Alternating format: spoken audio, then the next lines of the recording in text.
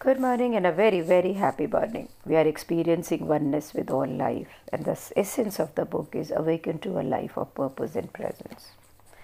और हम जिस चैप्टर पे हैं उसका टाइटल है हु एम आई, कौन है हम, कौन है आप, कौन हूँ मैं।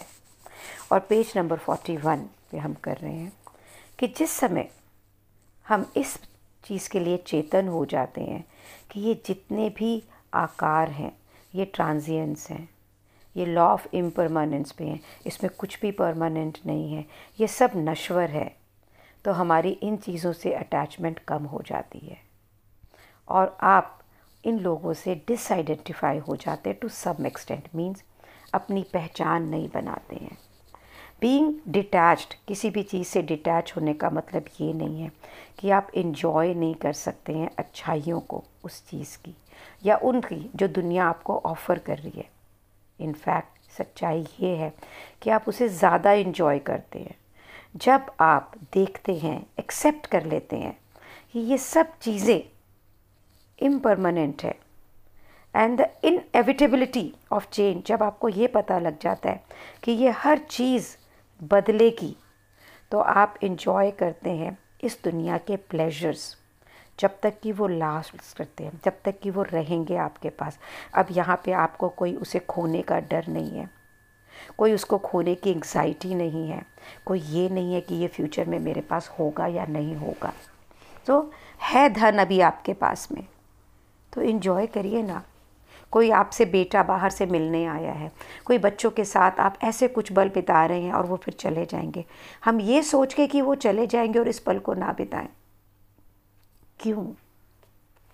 सो यही बता रहे हैं काट कि जब हमें ये पता लग जाता है कि दुनिया में हर चीज़ ट्रांजिएंस है, इम्परमानेंट है, तो हमारी अटैचमेंट उससे कम हो जाती है। और जैसे ही ये अटैचमेंट कम होती है तो उसे खोने का डर और उसको खोने की एंग्जाइटी और ये फ्यूचर में होगा या नहीं होगा, ये ख़त्म होते ही आप उस मोमेंट को पूरा जीते हैं, उसे पूरा एक्सपीरियंस करते हैं। जिस समय आप डिटैच होते हैं तो आप एक हायर वांटेज पॉइंट पे होते हैं, आप दुनिया को एक बर्ड आई व्यू की तरह देखते हैं और इस समय आपकी दुनिया में होने वाले इवेंट्स, आपकी ज़िंदगी में होने वाले इवेंट्स को आप देख पाते हैं ऊपर से। आप उसके अंदर कैद नहीं होते हैं, आप दुनिया को, अपनी ज़िंदगी को साक्षी भाव से देख रहे होते हैं और इन्जॉय कर रहे होते हैं, जैसे कि एक दर्शक एक प्ले को देख के एंजॉय करता है। तो ये जीवन में होने वाली हर इम्परमानेंट चीज़ आपके लिए एक नाटक, एक रंगमंच की तरह हो जाती है जिसे आप एंजॉय करते हैं। आप उसे देखते हुए, एंजॉय करते हुए जीवन को जीते हैं, उसमें लिप्त नहीं होते।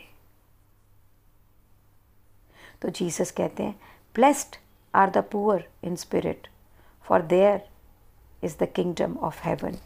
कि जो गरीब लोग हैं वो यहाँ पे इस चीज़ से आधारित नहीं है कि उनके पास में गरीबी है पैसे की।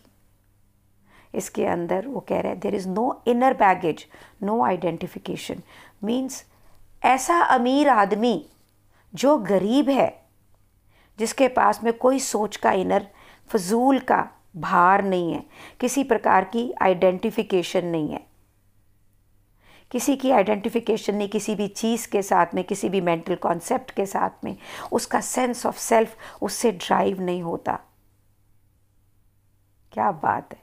सो यहाँ पे एक व्यंग है कि वो व्यक्ति जो किस चीज़ में गरीब है, मीन्स कोई दिमागी चिक चिक नहीं है, कोई अंदरूनी फजूल का भार नहीं है, कोई पहचान नहीं है चीज़ों के साथ में। तो ऐसे ऐसे गरीब व्यक्ति, उनका राज्य जो है वो स्वर्ग की तरह है। तो किंगडम ऑफ हेवन से क्या मतलब है? The simple but profound joy of being. वो मस्त मौला बंदा that is there when you let go of identification and so become poor in spirit। जिस समय आप अपनी आइडेंटिफिकेशन को छोड़ देते हैं और सिर्फ एक प्रोफाउंड जॉय ऑफ बीइंग, कि सिर्फ वहाँ होने का, सिर्फ बीइंग में होने का आपको हर्ष मिलता है। सो मेरे पापा को जब पैरालिसिस था, तो जब मैं उनसे पूछती थी पापा आप कैसा फील करते हैं, तो वो पता है क्या बोलते थे ये जो बॉडी है ना, इसके कष्ट का अथाह है, लेकिन मेरा मन मौज में है, मस्त मलंगर। सो there was no inner baggage, there was no identification with any of the mental concepts. ऐसे व्यक्ति के साथ में जो इन चीज़ों में गरीब होता है, वो अमीर होता है किस में? उसका स्वर्ग उसके साथ ही होता है, क्योंकि वो अमीर होता है in the joy of being. तो आप इन चीज़ों के साथ अटैचमेंट को कैसे कैसे जाने दे सकते हैं? Page number 43। कोशिश भी ना करें कि मेरी इन चीज़ों से अटैचमेंट कम हो जाएगी, ये इम्पॉसिबल है। एकार्ट लिखते हैं, चीज़ों से अटैचमेंट अपने आप ख़त्म होती चली जाती है जब आप अपने आप को उसमें खोजते नहीं हैं, जब आप अपने आप को उसमें ढूंढते नहीं हैं। ये पैसा आपकी पहचान नहीं बनता, ये रिश्ता आपकी पहचान नहीं बनता, किसी भी प्रकार को कुछ पाने की इच्छा आपको पहचान नहीं देती। तो जब तक ऐसा नहीं हो रहा, जब तक आप इसे खोज रहे हैं कि मैं क्या खोज रहा हूँ, तब तक आप सिर्फ सचेत रहें, चेतन रहें उन चीज़ों से जिससे साथ आपकी अटैचमेंट है। कुछ समय तक तो आपको ये पता ही नहीं लगेगा कि आपकी अटैचमेंट किसी चीज़ से है। कहने के लिए क्या आप किसी चीज़ से अपनी पहचान बनाते हैं? जब तक आप उसे खोते नहीं हैं, आपको ना थ्रेट ऑफ लॉस रहता है कि अगर ये चला गया तो क्या होगा, अरे ये पैसा चला जाएगा तो मैं जीवन कैसे करूँगा, मेरे समाज के अंदर प्रतिष्ठा नहीं होगी। ये अटैचमेंट ही तो है। मेरे बेटे का फर्स्ट आना भी एक अटैचमेंट है, क्योंकि सेंस ऑफ सेल्फ है वहाँ, मेरा बेटा फर्स्ट आए। तो जब भी आप अपसेट हो, एंग्शियस हो, इसका मतलब आप कहीं ना कहीं अटैच्ड हैं। अगर आप सचेत हैं कि आप आइडेंटिफाइड हैं विद द थिंग्स, तो ये identification is no longer total. तो वैसे ही ये आइडेंटिफिकेशन, ये पहचान का आपके ऊपर पूरा कंट्रोल नहीं है। अगर आप ये पता द मोमेंट आप इस चीज़ के लिए अवेयर हो जाते हैं कि मैंने मेरा पहचान इससे बना रखा है। क्यों? Because I am the awareness that is aware that there is attachment। क्योंकि आप ही वो सचेतना है जो सचेत है कि मेरा इससे लगाव है। और यही बिगनिंग है ट्रांसफॉर्मेशन ऑफ कॉन्शियसनेस की। तो अगर मैं ये देखती हूँ तो मैं कभी कभी इस ईगो पहचान में भी जाती हूँ कि अब मुझे काफ़ी कुछ पता है। तो मैं आपको इसका एक प्रैक्टिकल एग्जांपल बताती हूँ। मेरे डॉक्यूमेंट्स बन रहे हैं जिसमें मेरा ब्रांड जो मैग्निफिसेंस है, ये कोलैबोरेट करेगा एक बहुत ही प्रतिष्ठित व्यक्ति से, बहुत ही नामी और अच्छे व्यक्ति के साथ में, जो खुद बहुत स्पिरिचुअल है। और वो मुझे ऑफ़र दे रहे हैं कि वो मेरी ब्रांड को एक अच्छी जगह ले जाए, उसकी पोजीशनिंग 100% बेटर हो जाएगी, मुझे मालूम है। और मुझे कुछ स्ट्रेस भी नहीं है क्योंकि मैंने यूनिवर्स से आज्ञा ली है। और कल जब वो पेपर का फर्स्ट ड्राफ्ट मेरे पास आया और मैं वैभव के साथ उसे क्रिएट कर रही थी, तो ये जानते हुए भी कि ये मेरे लिए, मतलब मेरे बिज़नेस के लिए, मेरे लिए तो नहीं, एक बहुत अच्छी अपॉर्चुनिटी है, अचानक से डर लगने लगा, अचानक से एंग्जाइटी हो गई कि अगर ये दूसरी जगह जाके बिज़नेस ना चला तो क्या मैं उनकी एक्सपेक्टेशन पे खरी होके ना उतरी तो फिर 60 साल की उम्र में क्या मैं दोबारा ये सब करूँगी? नहीं, मैं ये तो दोबारा नहीं कर सकती।